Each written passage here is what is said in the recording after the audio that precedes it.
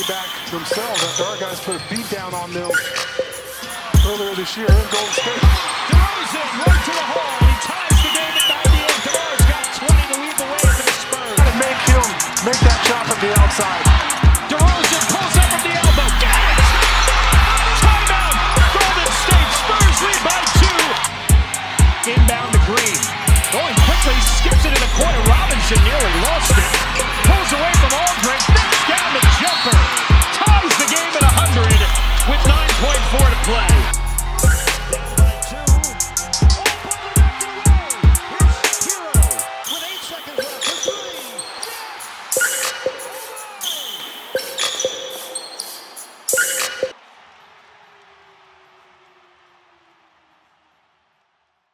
Welcome to Views from the Clutch. I go by the name of Smart Alex. I'm here with my brother from another.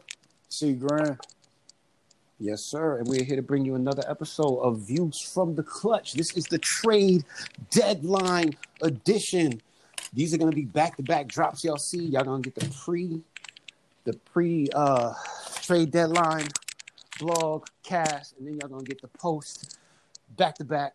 So y'all be on the lookout for that. Y'all gonna have 2 hours of enjoyment. Definitely watch them in or listen to them in sequence because the entertainment level is probably gonna double based off of how we felt before the trade deadline and how we feel right now. As always, if you want to contact Views from the Clutch, you can do so by leaving us a voice note on any of the podcasting platforms where we are hosted. You can also reach us via email at viewsfromtheclutch@gmail.com. Tag us on social media at Views from the Clutch on Facebook and Instagram. Let's get it started.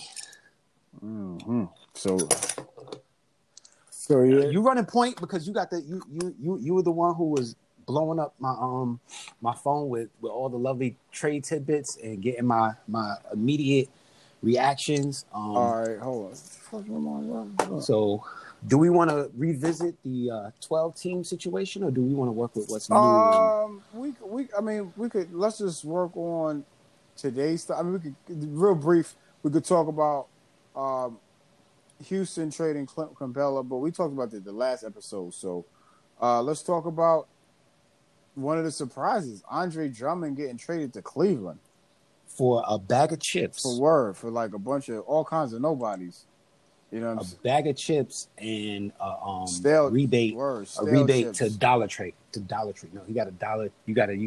They got the right to exchange picks with Dollar General and Family Dollar. Word, but which was just crazy because I'm like, at what sense does that make? Well, there was no leverage any longer in Detroit's possession, and Atlanta pounced on it. Detroit played a very dangerous game with the Andre Drummond situation that we alluded to, or I may have alluded to yesterday. That $28 million option is something that teams trading for him could literally just hang over Detroit's head and say, how can you expect us to want to give you serious value when we know the moment that he plays for our team, which is Atlanta, we're a non-playoff team. Well, is it Atlanta he got traded? Oh, he got traded to Cleveland. Cleveland. Okay. So even Cleveland. So again, it's another situation like I alluded to with Atlanta. You're trading for a guy for next year, but he's only guaranteed for this year. So when you trade for that guy, it has to be an expectation or a hope that you can A, re-sign him to a long-term deal, or B, he's going to opt into that player option and you know he's locked in at least for one more year. So what a team trading a guy away like that has is little to no leverage. And this is what the Detroit Pistons came to understand. If we're going to make it clear that our goal is to just flat out move Andre Drummond, we're going to have to move him. And whatever we get is what we're going to have to get because we don't want him here past the trade deadline. So, unfortunately, Detroit made it clear that they didn't have any faith in themselves as a franchise and being able to retain Andre Drummond. They clearly were making it aware that they're moving into some sort of rebuilding mode. So, I'm expecting, a domino effect. We're probably going to see – is Reggie Jackson expiring? Yeah, I believe so. So you got Reggie Jackson expiring. They're burdened down only by Blake Griffin's contract, which in this era where we've said pretty much every contract we come across that was once immovable is now movable. They're probably exploring their options in the near future. I would say sometime within the next 6 to 8 months and what they can do with the Blake Griffin situation to get themselves from underneath that And we're going to be looking at the Detroit Pistons becoming the new version of, Atlanta Hawks, Knicks, Suns, the teams that are truly, truly rebuilding and figuring themselves out from the bottom up. So Wow. I don't know how they're going to get from underneath the Blake situation, but I no longer cast doubt on anybody being able to be stuck. We thought Chris Paul was stuck. We kind of thought Russell Westbrook was stuck. Yeah, but at least those guys got traded for each other. At least those guys could be on the court playing. Blake got 2 years at least $37 million. He got 36 and a half next year, and then on the following season, he got $39 million. Mm-hmm. So I'm like, and he not playing, and we got no sign of when he's gonna be playing. Well, the reason why he's not playing is this. First off, he had a knee debridement in 6 to 8 weeks. He's been out already going on month number 1.5. They could bring him back. They chose not to because, again, this is about, like I said, heading towards the rebuild. So you don't put your franchise player out there and start to win games and disrupt again, everybody is doing this tactical. You can kind of see where certain teams feel or how they feel about this year's draft by how they behave at the trade deadline. So Cleveland, in a belief that they can't move Kevin Love, they go and get Andre Drummond because the risk reward is low.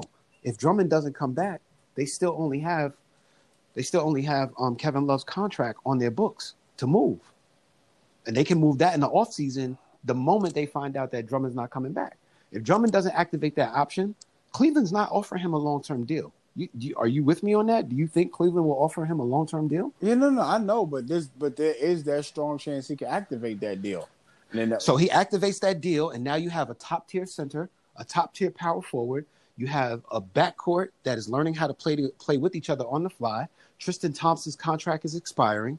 You've already gotten rid of the middle-of-the-pack contracts that didn't make sense on your team. You still have Larry Nance, who you can elevate to play, backup 4 and 5 for you when you want to go small. So when you want to roll out a shooting lineup and have only one non-shooter, you can choose now between Larry Nance or Andre Drummond, depending on which guy shoots better at free throws. Yeah, but and then you can go ahead. No, I would say Tristan Thompson's deal expires this season. Correct. So he's off the books. Yeah. So next year you're not even dealing with the what was he getting? 18 and a half. 18 million. So right, that's Capella money. So now you're shedding $18 million in salary, so you have room if Drummond, like I said, Cleveland kind of played this wisely. They know that they're not going to, because they're probably not going to let Drummond play much the rest of this year. One of those two guys is gonna have their minutes drastically reduced. Either you're gonna basically hide Tristan Thompson because you couldn't move him and let him rest for the remainder of the year. That's your favor to a veteran who obviously wanted to be on a team where he could compete for a championship in the championship run. He's not going to get that, but he's giving your franchise everything you could ever ask for. So if Tristan asks for a vacation, he's going to get it. If Kevin Love asks for a vacation, he's going to get it. If Andre Drummond asks for a vacation, he's going to get it. Cleveland does not have one of the best records in the league, so they're already slated, if they didn't give away their draft pick rights this year, to be in contention for a top 10, top 5 pick. You already have 2 top 5 picks on your roster from Colin Sexton and Darius Garland in your backcourt, and you've seen enough to believe that they're the wave of the future because you let go of their backup, who you'd already cut their minutes, in Brandon Knight. So Cleveland is lining themselves up. Kobe Altman, for, whatever can be said, he's doing okay in the post-LeBron rebuild structure. The one thing that he probably hesitates and feels bad about is giving Kevin Love that money thinking he can move him.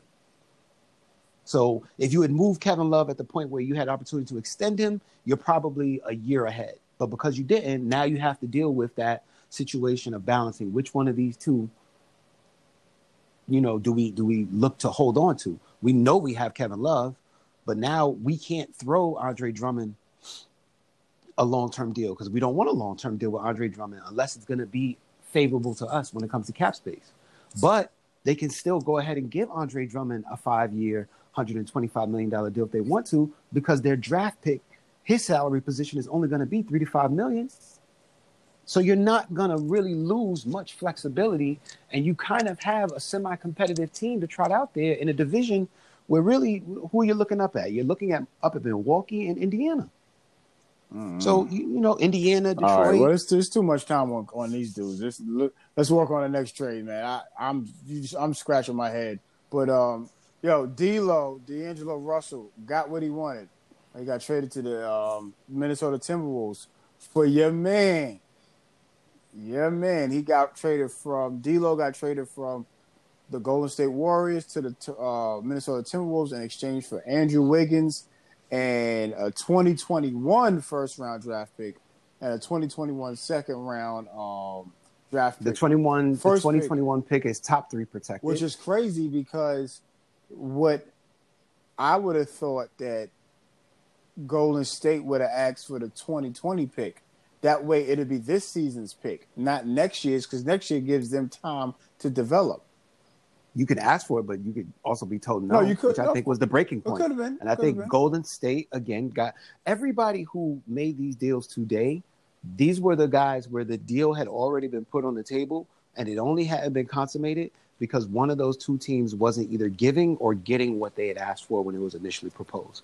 We had heard that Golden State and Minnesota had abandoned talks. Am I? Yeah, of course. Obviously, somebody was lying. They were still continuing to talk, but I'm thinking that the budging points were these draft picks. So getting a top 3 protected draft pick from Minnesota for next year still kind of makes sense because Minnesota, even by adding D'Angelo Russell, they didn't get markedly better. They just got a better basketball sense-wise combination. Those two guys are friends. They wanted to play together. D'Angelo's locked up. Karl Anthony Towns was untradeable as per Minnesota's, their front office. They weren't ever going to let him go. So you get him a guy that he wants to play with in D'Angelo Russell. Uh-huh. That mission has been accomplished. And you sew up your point guard. And you basically free a guy in Andrew Wiggins who simply didn't fit the franchise. So try to tell you. Again, Andrew Wiggins getting traded to Golden State is not an insult to Andrew Wiggins' talent. It's a compliment. He gets to be the new Harrison Barnes, and his deal is already taken care of. And let me ask you something. Right now, no, I said who is the better player? He needed a change of scenery. That's what I was saying when the season started. Who's the better player? Harrison Barnes or Andrew Wiggins? Who would you take? Ooh. I think I would take. Golly, they both are overpriced contracts. I'm not talking about the contract. I'm talking about the basketball player. I think for the fit, I would take Harrison Barnes only because I know he could play up to playing a small ball 4, and he's already in a system where he's okay with being the 3rd or 4th option. Andrew Wiggins was the number 1 and number 2 option, and we have to see how he takes that new role on of being the 3rd to 4th option. How he takes on the role of being okay. Because some guys, so you would take Harrison Barnes. That was the answer. Yeah, absolutely. That was long-winded, but you got to it. I mean, your Andrew Wiggins slander continues. Not even. I'm cool. Just saying, I would take Harrison Barnes. Okay, so next question. As currently constructed with Golden State's potential roster of Stephen Curry at the 1, Klay Thompson returning at the 2, Andrew Wiggins at the 3, Draymond at the 4, insert token big guy at the 5. Is Golden State back on track to be a top 5 team in the West? You don't need Andrew Wiggins for that. That's not the question I asked you. You said you trying to ice it up for your man, though. I'm not trying to ice it up for my man. I'm trying to talk basketball. It is. Without slander. I'm just trying to get to the basketball element of it. It's a player that fits better than D'Angelo Russell. Andrew Wiggins fits better for the Warriors. Have you been working on your step backs and your sidestep dribbles? Because that's what you're doing right now. Not even. I mean, it's great work. I mean, if I was the drill coach right now, I'd be like, everybody get down and watch C. Grant. That is how you sidestep a defender. That is how you step back. Because that's exactly what you're doing. That the question that I asked you, in the best English I could conform, was what I asked. What you're saying right now is gobbledygook. And it addresses nothing close to what I'm asking you. So on that note, let's move on to your team. The Knicks made a trade. Yeah. The Knicks got they traded Marcus Morris Sr. to the Clippers for Mo Harkless, and I think it was a couple of draft picks or a draft. Did pick. Mo Harkless play for the Knicks before? No. Mo Harkless. He played at St. John's. He played at St. John's, yes. Okay, But so that's why I'm used to seeing him at the Garden. Okay, Yo, cool. but he's got to feel like crap. How you go from one of the top contenders to win a title to one of the bottom teams in the league who possibility they might not even. What top contender to win the title? Oh, you mean getting traded from the Clippers? Yeah, you go from first to worst, basically. And you know what I mean? Getting that. Now, technically, the He wasn't shining bright like a diamond in L.A. He was still the same guy that he was in Portland and every other team he played for before. So the fact that you got traded for a guy who has a gun in the playoffs, But I'm saying approaching? if you him, reality check. I need a gun. Mo Harkless, get into the gym, go down to John Jay College where we let all the pro players play and get a gun. no, Get a gun. I'm saying for him, he's got to feel like crap. I don't care. I really don't. I know you don't This is- care. That's a reflection of his talent or his lack of skill. The same way that we decry Ben Simmons for not being willing to take jump shots, let's go ahead and talk about Maurice Harkless' ability to make them. Because he actually takes them. Mm-hmm. And he's not a good shooter. No, yet. of course not. Well, he's been in the league. I mean, again, he's been in the league for 8 years. Harkless has been in the league 8 years? Yeah. Oh, my goodness. Because that's even worse than I thought. I thought he was like a 5'6". No, he's been player. in the league. He got drafted by Orlando. He played with Orlando for 3 years. Then he played for Portland for 4 years. And then Seven and then there. now right here, the Clippers is his 8th year. 8th year. And Wow. his career high for scoring for a season is 10 points a game back in 2016. I'm not even going to dwell on his yeah. Go to his 3-point percentage. Oh, he's bad. Well, this year he's shooting 37%, but he's only taking like one a game. Slightly above the league average, and he's only playing 16 to 18 minutes a game. 22 minutes a game. 22 minutes. So him getting 1 or 2 threes up a game in the Clippers system is expected. He's not supposed to be a value 3-point shooter. Mm-mm. When he comes in the game, he's also contingent upon who Landry Shamet is there. Yeah, he's not going to be there shooting threes. And then you got Patrick Patterson, and then you got JaMychal Green. Mm-hmm. All of those bigs take threes. So and they use him as a small ball 4, because he's and 5. Yeah, and 5, depending on who's healthy that game. Exactly. So one thing I give credit to Mo Harkless for, he's a very intelligent basketball player who plays within what's required of him. Yeah. But again, when you don't have a gun and it gets to the playoffs, you become borderline unplayable, which is why Portland moved off of him and Al-Farouq Aminu at the same time. Yeah. Because you had 2 guys who were duplicates of each other, essentially. Very good glue guys, but you can't have them both. Exactly. And if you couldn't keep one, you might as well move both, which is what they did. Portland moved off those guys. Obviously, it affected them dramatically. We see that. A lot of Portland's offseason moves or moves in between now and this season were just busts. That it's not a reflection of them being, and I think we had rated their GM to be pretty good, but unfortunately, this has been a bad run for him academically from a basketball perspective. Isaiah Thomas, who was also moved from Washington to the Clippers, was promptly waived. Mm-hmm. So now you got Isaiah Thomas as a free agent, and Boston.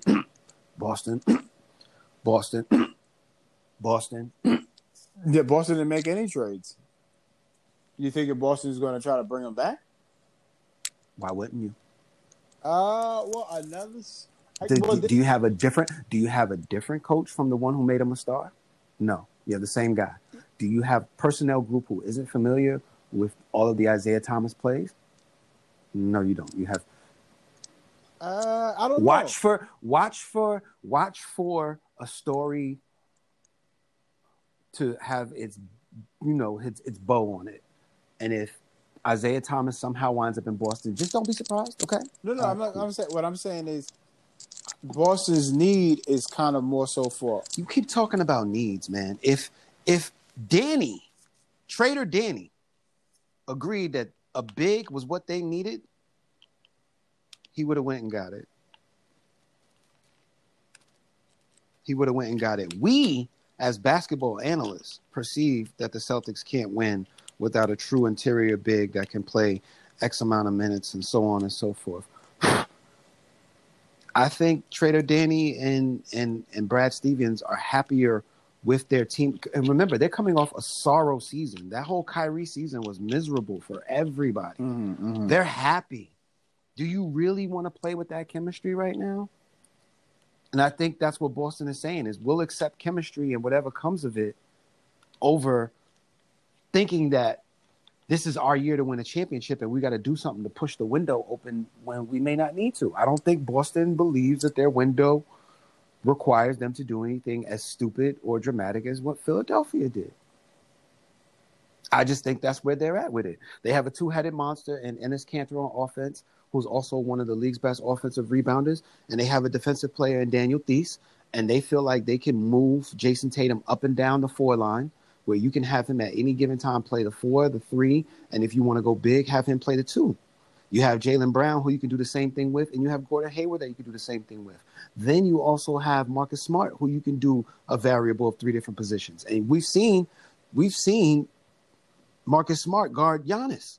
So I don't think they're afraid.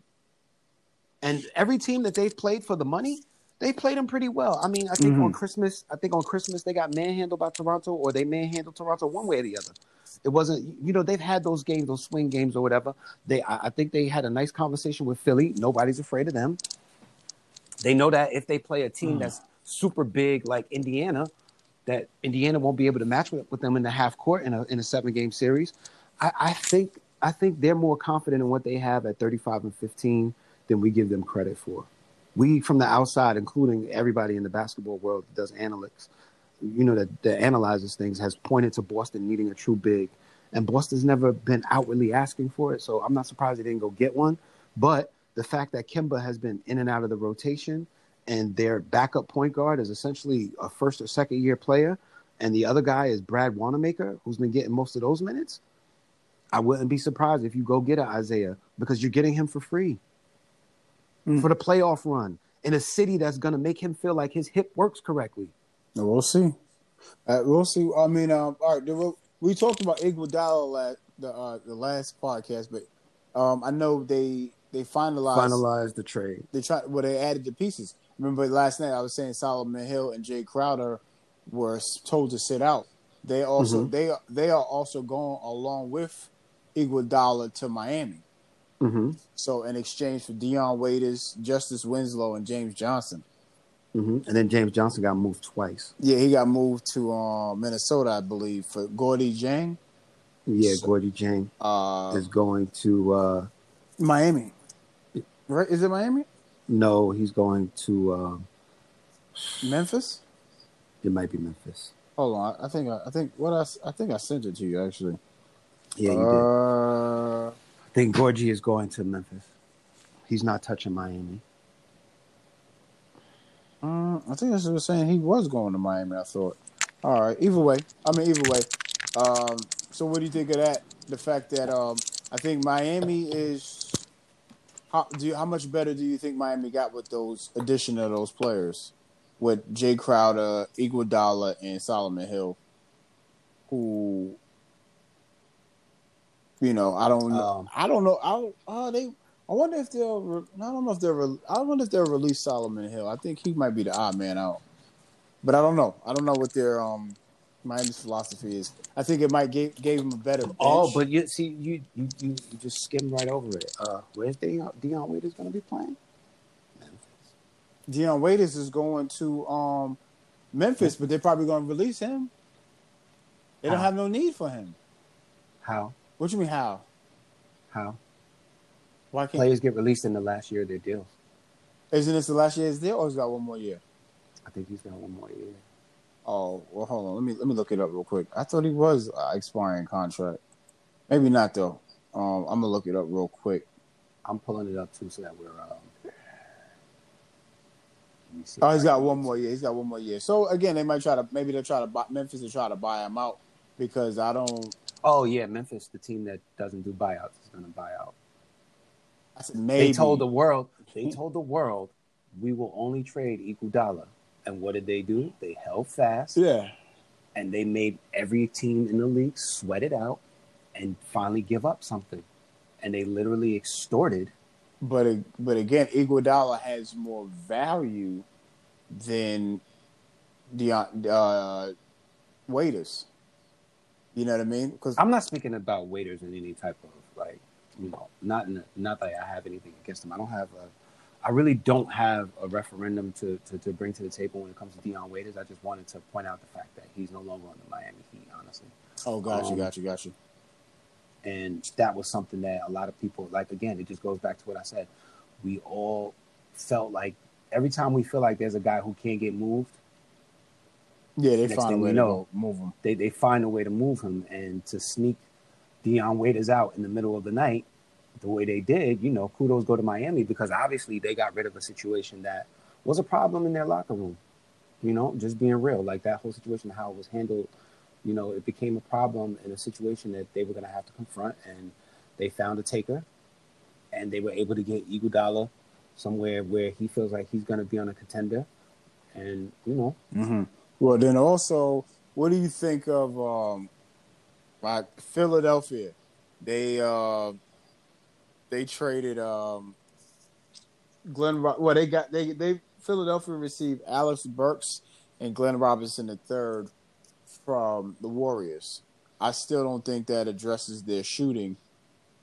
I don't think either guy is like a knockdown shooter. You know what I mean? I think they're both kind of slashers that are having, in my opinion, having better years because you're playing on the the worst team in the NBA. You know what I mean? It's like Georgie Dang is going to the Grizzlies. Oh, he's going to Memphis. He was traded. That was who James Johnson got flipped for. Gotcha.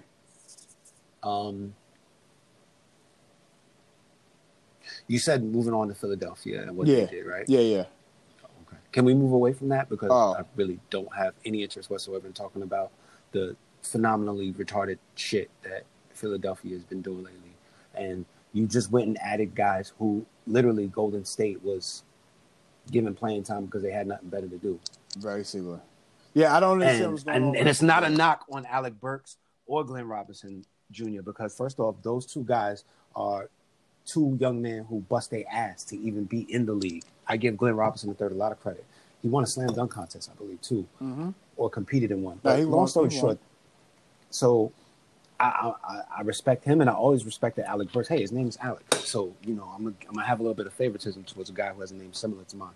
But long story short, neither one of those guys are run out and close out guys when it comes to shooting the three ball. Exactly. And none of those guys have a history of being a playoff threat.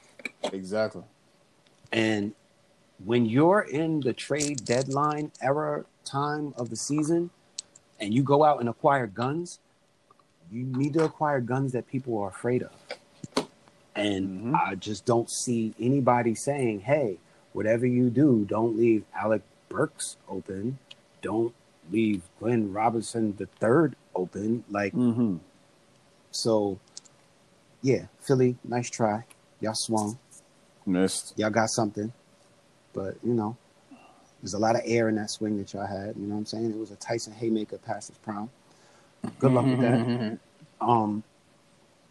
Look, man, I don't want to be so anti-Philadelphia because we do have a lot of listeners who consider the Philadelphia 76ers to be their favorite team. And I'm nobody's hater. Again, I have stated that I will no longer be the one to cape for Ben Simmons because, again, as long as you have been outshot from three by Dwight Howard and JaVale McGee, there's not really much I can do to stand on it. Like, Andrew, I'm holding it down for you. Wiggins, listen, holla at me. Tag us on social media and say, I appreciate you, bro, because I see what you're about to do next year. First off, I'm going to enjoy what you get to do for the remainder of the year, Golden State, because you're going to get to learn the post split. You're going to get to learn true basketball. You've never had a truly great coach since you've been in the league. Oh, wait, you moved from Philadelphia that fast? That's right. So let's talk about Giannis and LeBron picking the All-Star teams, huh? Okay. Let's not go back to Andrew Wiggins. Come on, I'm trying to slide your man in there. So, yeah, you was getting back on defense. You was like, wait a minute. Oh, you trying to Wait slide a minute, your he traveled. man He in there, traveled. son. He's traveling. Oh, we trying to flip your man, son. All right, so back to wait. Let's be fair to the rest of the trades. Hold on. Who else? The Rockets did something. Well, they got Clint Capella. They moved Clint Capella for Robert Covington. And they moved Jordan Bell for Bruno Caboclo. Oh, wow. I didn't even notice that. Yeah. So, Jordan Bell, no need for you to get ready to go to Houston. You're not going. So, where's he going? He's going to Memphis? Yeah. Oh, okay. Memphis is reloaded quietly. Yo, with a lot of guys that make sense for what they're doing. They have literally gutted their bench and a player that they weren't getting anything out of on a team that's in the position to be in the 8th seed. Listen, I don't think they probably can move up much as far as playoff seeding goes, but man, the Lakers are going to have a headache. You got a whole bunch of young, scrappy kids. Obviously, they'll probably still get swept, but it'll be one of those sweeps where every game will go down to the last 5 minutes, and veteran leadership and, those type of things, experience will probably win those games for them, but they're going to be a tough out. They're going to be a tough out because, remember, they swapped down. Justice Winslow now is going to probably be their de facto secondary point guard on that unit that they have. And he's going to be looking at, a lot of guys who have NBA experience. Georgie Ding has been a backup center for pretty much his whole entire existence in the league. He started until Karl-Anthony Towns got drafted, but that's your second line big. And he's been a legitimate starter. And then who else did they get? They have Jordan Bell, who has playoff experience in Golden State. They got a nice little core of guys who aren't that old, but have been around and been through some things. They're gonna grow into a nice little monster over there. And Valanciunas, it will get you 25 points every now and then. And he's starting to shoot threes. And like I said, and Jaren Jackson, spoke about, it's gonna be a hard matchup. And Dylan Brooks, like I said on the last cast, he goes 17-1. Oh, shout out to Dylan Brooks. He just got a extension for 3 years, $35 million. So they got him for 3 and 35. Yeah, you see. Well, remember he was Memphis a second round draft pick. Right. It doesn't matter what he was picking. The point is that they got him for the low. Yeah, no, that's what I'm saying. That's a Dinwiddie contract. Exactly. Which I'm surprised is that Dinwiddie and LeVert are still in Brooklyn. I'm really surprised by it. There's a lot. Listen, I'm surprised they are, but I'm also surprised Gallinari didn't get flipped because there was talks that he was supposed to get flipped to Miami, and then that broke down like almost as fast as his name came about. But yeah, what I keep telling you about Sam Presti, man, like he knows how to bait people, and then not really. Well, what did Oklahoma City really do or not do this trade deadline? Nothing. They ain't do nothing. Nothing. So they're telling you. We're ready for whoever's going to be the second seed. Yeah. We're ready for y'all. And it's going to be a problem. And, there's a lot of Clippers fans that I didn't know they existed until this year. But there's a lot of Clippers fans out there who they've got their eyes on the Lakers. And I keep trying to remind them, like, listen, man, I'm not debating that they have a team that can beat the Lakers. That's not even up for debate. They've already done it as far as the regular season goes. But the Clippers have problems with a lot of teams in the West that they're going to have to see before they even get to the Western Conference Finals. Don't book their ticket. And again, going back to the original trade we started with, or one of the original trades we started with, does Marcus Morris really move the needle that much for them? So let's look at their backup forward situation. They still have JaMychal Green. He's a 4 and a 5. They still have Patterson. He's a 4 and a 5. They now have Marcus Morris, who's a 3 and a 4. They've got Shamet. Who's their backup point guard? That's going to be the question. I think, I don't know who their backup point because they got rid of one of their backup point guards. And remember, Trez don't start. What position does he play? Center. 4 and a 5. Yeah. So they have a New York Knicks problem. You know what? I'm not going to do it. Doc Rivers is going to figure it out. He's one of the great coaches in the NBA. I'm not going to throw too much doubt heavily on the Clippers. Again, being that I'm a Lakers fan, it's just not going to come off right if I say it. But their roster construction does leave some room for concern, and y'all just be on the lookout for that. I think the buyout market is going to be the next step for a lot of these teams to finalize what they're going to go into the stretch run with. So, like I said, guys like Isaiah Thomas getting picked up because, again, he's a veteran with experience, and he actually was playing pretty decent for the Wizards. You can tell more than I can, but how did he look out there? Honestly, there was some games he looked okay, and there's other games it was like, man, this dude, he looked kind of lost. Because it was a lot of times, he had a lot of like 3 for 12 shooting nights where some of those shots were forced, and he just looked out of sync sometimes. And again, defensively, he's, kind of a liability. So, Kind of. I'm trying to be nice, Yeah, okay, I appreciate that. If you got Isaiah Thomas guarding your coach in the playoffs, that's his best defensive position. You can catch that when y'all play it back on the cast. Let me see if there's any other trade related thing before we jump into the All-Star thing. The reason why I did this, and I apologize, is because I feel like once we start talking All-Star, we're not going to really go back into the trades. Yeah. Well, we did talk about how the fact that we already talked about the Philadelphia situation, and we talked about how a lot of people were coming out talking. Yeah, but what's your take? Do you feel like that pushes the needle for Philly? No. Honestly, I don't feel like they did any better, because I feel like you got a bunch of slashers and a team that needs spacing, so the middle is still going to be clogged up. And those guys, yeah, maybe they get more points on their bench, but I don't necessarily see how that works overall, like in the long term. This is even even for the rest of the season, I don't see like either one of these guys doing anything, that's worthwhile. Like, okay, you know what? Now I see why you got them.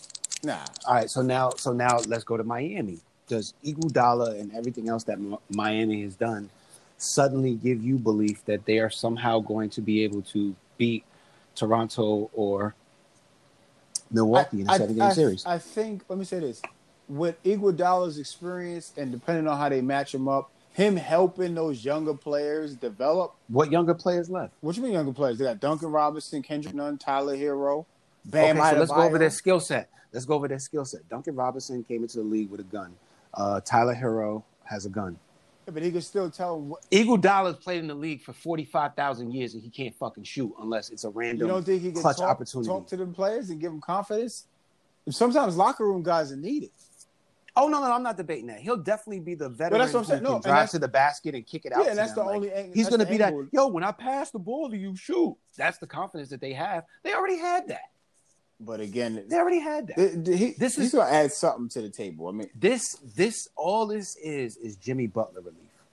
So now you have an opportunity where you can give Iguodala minutes that you don't have to give back to Jimmy Butler. Yeah, he don't have to average 37 minutes a game. Right. You can lower his minutes load as you get into the playoffs because he has a guy who you can put on the floor for 15 minutes and at least give you the equivalent of Butler's defensive output, and he'll share the ball to the guys who need to get those shots who Miami has kept. Mm-hmm. So I see where he fits in, but pushing them past, okay, maybe they could beat Toronto now. And even that means that Jimmy Butler somehow finds a way to guard Siakam for 7 games or make Siakam not have a good series. The combination of him and Iguodala, maybe they can do that. And that's how you get at Toronto, because honestly, they do go as Siakam goes. When he has bad games, of course, it's really tough for them to overcome. So I can see them being closer to Toronto because Toronto is a big gap from where we see Milwaukee, even from a record standpoint, and even just from like a on the court capability. Like I really see Milwaukee having one of those 15-0 type of playoff runs to get to the finals. Like they're really gonna do teams greasy. Yeah, whoever's the AFC. And if they get the right combination, of teams to face off against, so the first round, who are they looking at right now as the number 1 seed out east? Hold on 1 second. Let me look that up. Milwaukee plays. There's a playoff started today. Milwaukee play Jersey? No, Orlando. So that's a sweep. Sweep. And then they get the 4 or the 5 winner after that. Who's the 4 and 5? That's Miami Indiana or Miami. Miami and who else? Who's the 5? Indiana. That's just it. Did Miami get better than Indiana? I think they might have. I mean, I guess, like I said, some of the veteran players that have come in, you got. And mind you, The one playoff series Miami should not want is to have to play those Pacers, the same team that Jimmy Butler started all that smoke with. Mm-hmm. And now Oladipo's back. And you're going to see them for 7 games in the first round? Yeah, well, it's rivalries made from. Yeah. And Jimmy Butler going to learn what it's like to be on the losing end of a rivalry playing with the Black Panther, bro. Because I feel like the more mileage he accumulates in the regular season without Indiana having any slippage and all those plug-and-play guards that they've been getting by with. They lost. Yeah. So. Again, you're going to go through that when you're integrating a guy as talented as Oladipo. I'm pretty sure those guys have been watching him in practice. Like, yo, man, you missed the I Believe I Can Fly, and now we get in the games. You're not showing that. And they're ready to give him the reins back, and his body isn't. So it's going to take time. Yeah, of course. Yeah, easily. But he's still getting up almost the same amount of shots. So that's, again, it's just timing. Because when I've watched him play a couple of times, he doesn't look that explosive yet. Yeah, I mean, and he's got the flashes of, okay, he got this. But it's just rhythm and time. In fact, you got to think about it. It's his first game in a year where guys are already in midseason form. He's not even in preseason form yet, So it's going to give him some time. Again, they'll be all right. The Pacers will hang around that 4th or 5th seed, between 4 and 6. Because their defense is just that good. So you're not going to be able to just easily get rid of them. And I think Miami's in for a problem if they don't accelerate to get a record better than listen, Miami don't need to be playing Indiana in the first round, and I'm content doing that. All right, Tom. Now let's go to this All-Star roster. Oh, yeah. Now, real quick, shout out to Iguodala for getting that bag. He didn't have to play a whole season, play golf for like $19 million this season, and he finessed them in getting about $15 million next season. And he's 36 years old. So big shout out to him and his agent. 2-year, $30 million extension, player option in the second year. So he's sitting on another guarantee. Team option, second year. Yeah. So he's sitting on another 15 M's. So think about he get $35 million for playing a year and a half, possibly.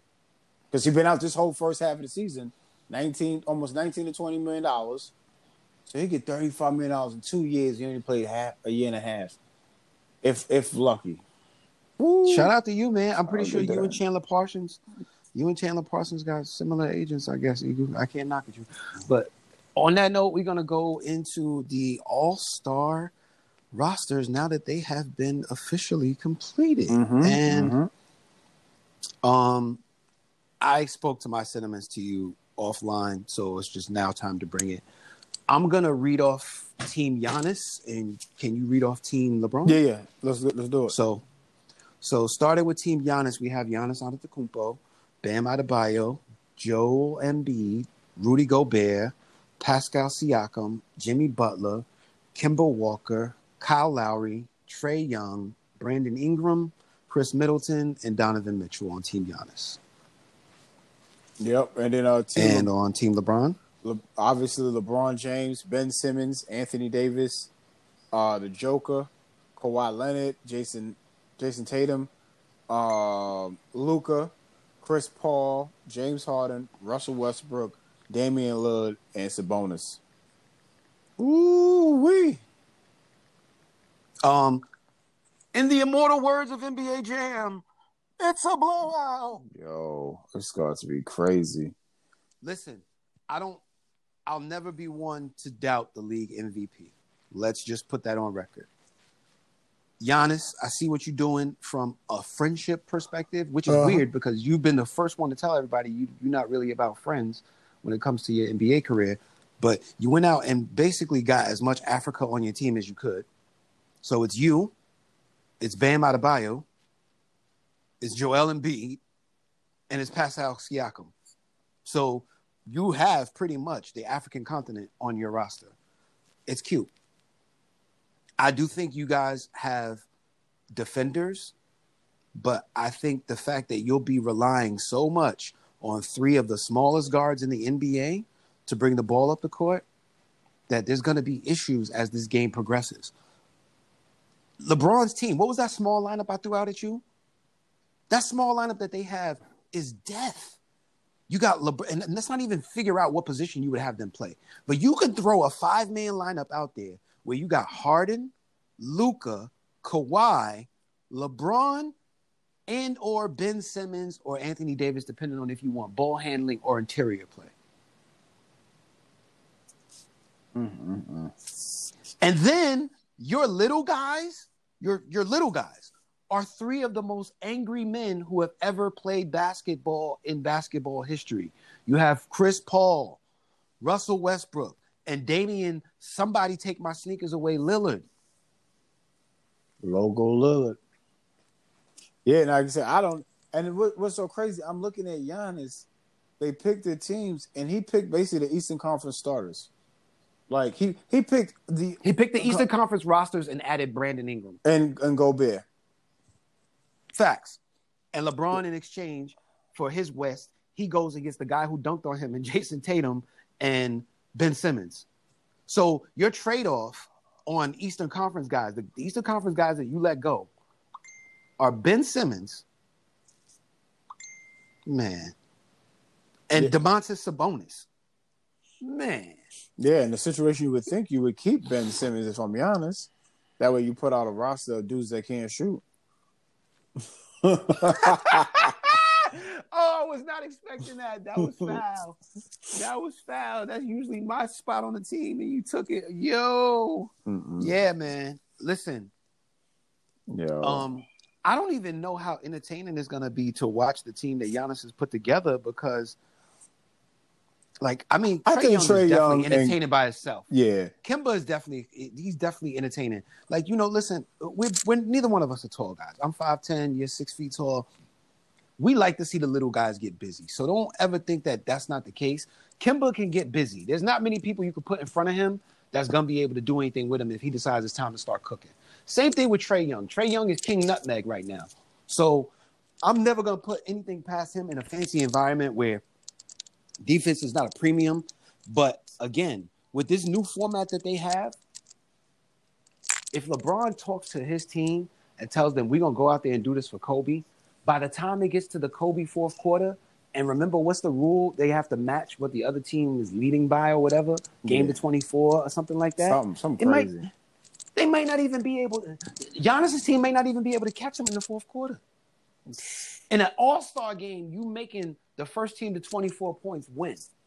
So the team that gets to 24 before the other – so that means literally if Team Giannis is looking at a big lead, the only way they can win the all-star game is to get to 24 before whatever team LeBron puts out there can get to 24. All-star game quarters usually end with 50 to 60. 45 to 35 quarters because nobody is playing top tier level defense. You get top tier level defense in the All-Star game if the game is close within the last 5 minutes at the most.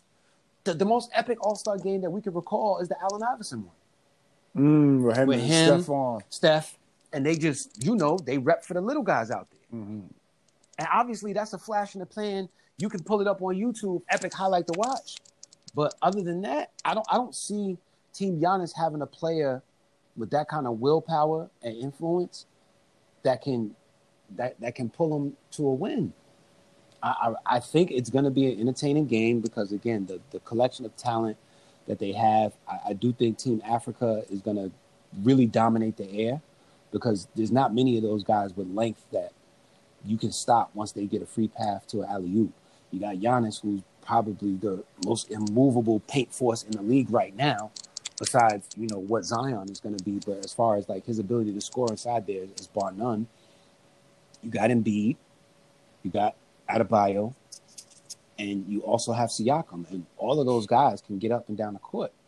Siakam is the rare one who has the Draymond Green gene where he can take the ball from a rebound and go coast to coast. So I do think there are some entertaining elements to what's going to happen in the All-Star game. But if I'm looking at it on paper, I'm saying Team LeBron should blow the doors off of them. Easily. I mean, Kawhi gets aggravated for 5 minutes. And he shut down any combination of Trae Young and Kemba Walker that you put out there. Either one of those guys. If you decide, go show him why you the claw. And the claw could be the claw for 5 minutes. Any given 5 minutes. At any time. And if he's in a position where, locking them down could secure him the All-Star Game MVP, what's about to happen? He going to jalapeno people shit to the wall, take the ball straight from him like they never was dribbling. Like, listen, man. LeBron is the rare. Like, let's go through it. Like, there's great players who have tried to have influence on their team rosters, and it's gone bad. Like, if you go back and look at the history of the guys that Michael Jordan asked for, and the fact that Chicago said no every time, and they turned out to be right at every time, because there were times where he went to them and he was like, "Give me this guy," and they was like, "Nah, Mike." The only time Mike has been right is when he kept stopping them from trading Pippen. Other than that, his GM moves, they ain't been fired, but we won't deny that he's arguably one of the greatest players in the league. Same thing goes for Kobe. God bless the dead. There were times where Kobe asked for guys and the Lakers was like, "Nah, we're not bringing him in," and they turned out to be right. And here we are. We see Team Giannis what can you say his underlying messages with the team that he picked? Team Africa over everybody, or international over everybody, East Coast over everybody? What message was he sending when he put this team together? Maybe he didn't realize he could pick people that LeBron picked. Well, I think I don't know. Was there opportunity to watch this live? There was actually, and I didn't get a chance to watch it. But So it was I'm on guessing because LeBron had his dope Kobe and Gigi shirt. Like one, it was like 2 hearts, and one heart was number 8, like a purple number 8, I think, or a yellow number 8, and the other one was one of them. I think it was Kobe's numbers or Gigi and Kobe's number. I think it was 2 and 24. 2 and 24 because Gigi is 2. Yeah. So yeah, man. Yeah, I don't know. Like I said, I'm gonna look at it. So the next time we pod, I'm gonna figure out the order of who went first. But based off of how they printed it, it looks like LeBron picked AD first, and then everything trickled down from there. Yeah, I think they said LeBron picked AD first, and then Giannis picked Joel Embiid as his first pick. Which I don't know why you do that, but it is what it is. What? You think he should have picked? Yo, Giannis, was you sipping Douce? Do you have a game off? Like, Milwaukee cannot be possibly playing basketball today if that's what was on his mind when he made that pick. Yeah, they're off today. No, they're blowing out Philadelphia. Oh yeah, Philadelphia's a wrap. Listen, I don't know. Yeah, that's what I'm saying. Elton Brand definitely. I don't know why. I mean, well, the Knicks won tonight. Yeah, come on now. It's the Knicks. Okay, let's go to New Orleans. They beat Chicago by 6. Yeah, Zion led the team in scoring. He had 21 on 9 of 11 shooting. Well, 9 of 11 layups. All right. Being that we got like another 3 to 5 minute window to play with, I wanted to jump into a topic that I hadn't even told you I've been thinking about, but I've been discussing it with friends online for quite a while, and I want your take on it because I already have my own take. We agree that Chicago has a coaching issue, correct? Chicago or Philadelphia, you said? Chicago. Oh, yeah, okay. And we agree that Houston has a coaching issue, correct? Yeah. Well, D'Antoni. Could D'Antoni bring the best out of what Chicago has? Offensively. Oh, that's probably. I mean, it's D'Antoni. He can go.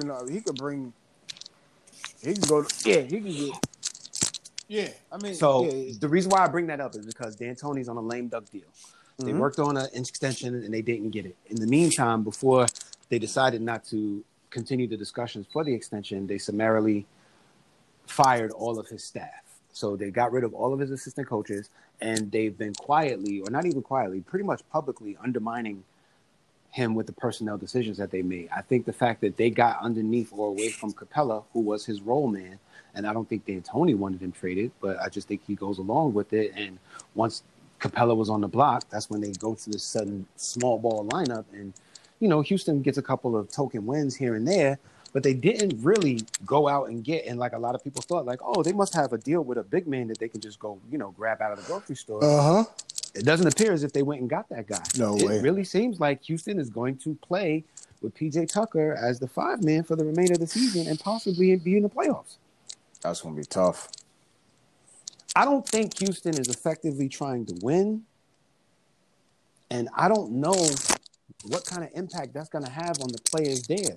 I really think that this is the end of the happy-go-lucky Rockets that we know and love or enjoyed watching play.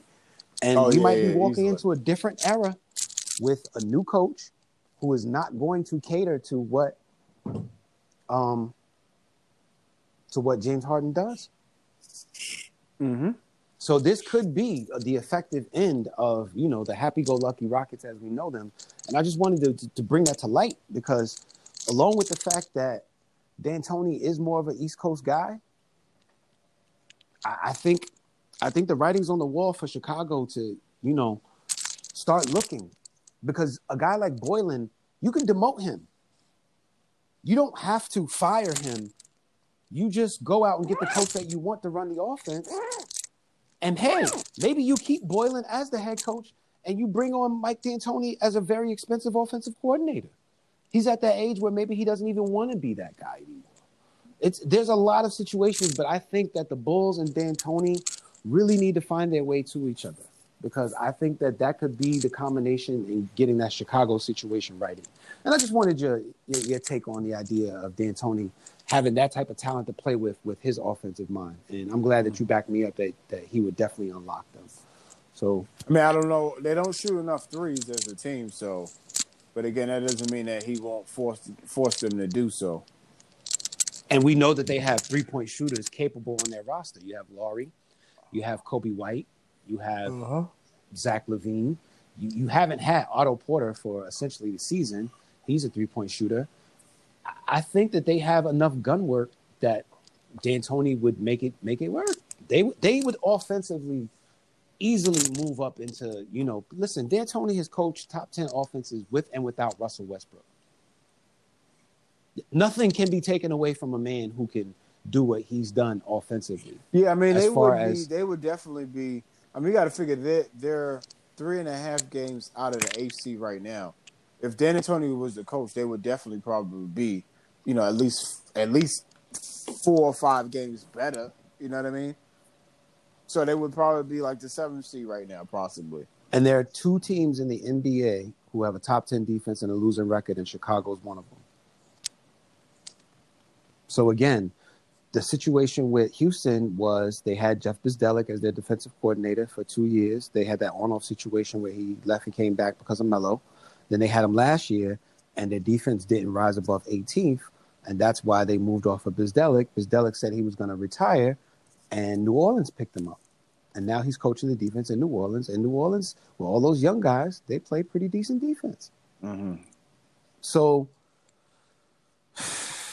you give D'Antoni what he needs to be excellent and a role that he's willing to take, whether you make him the head coach or the offensive coordinator, and you bring him to Chicago, I think you have a marriage made in heaven because that Chicago team with the talent that they have, they definitely need to be on a positive incline.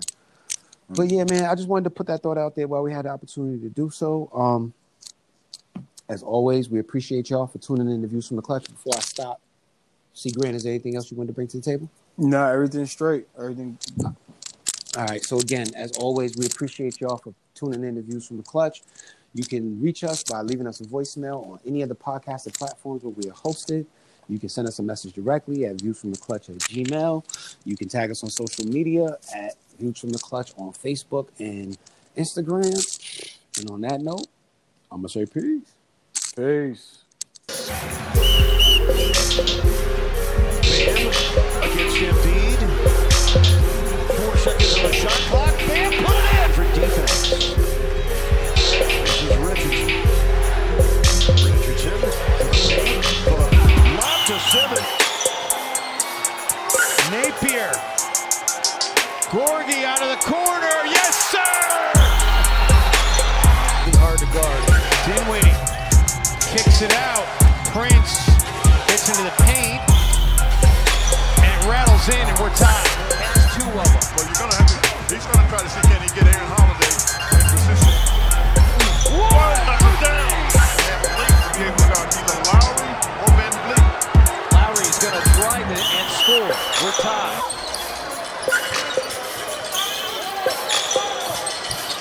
Here he is.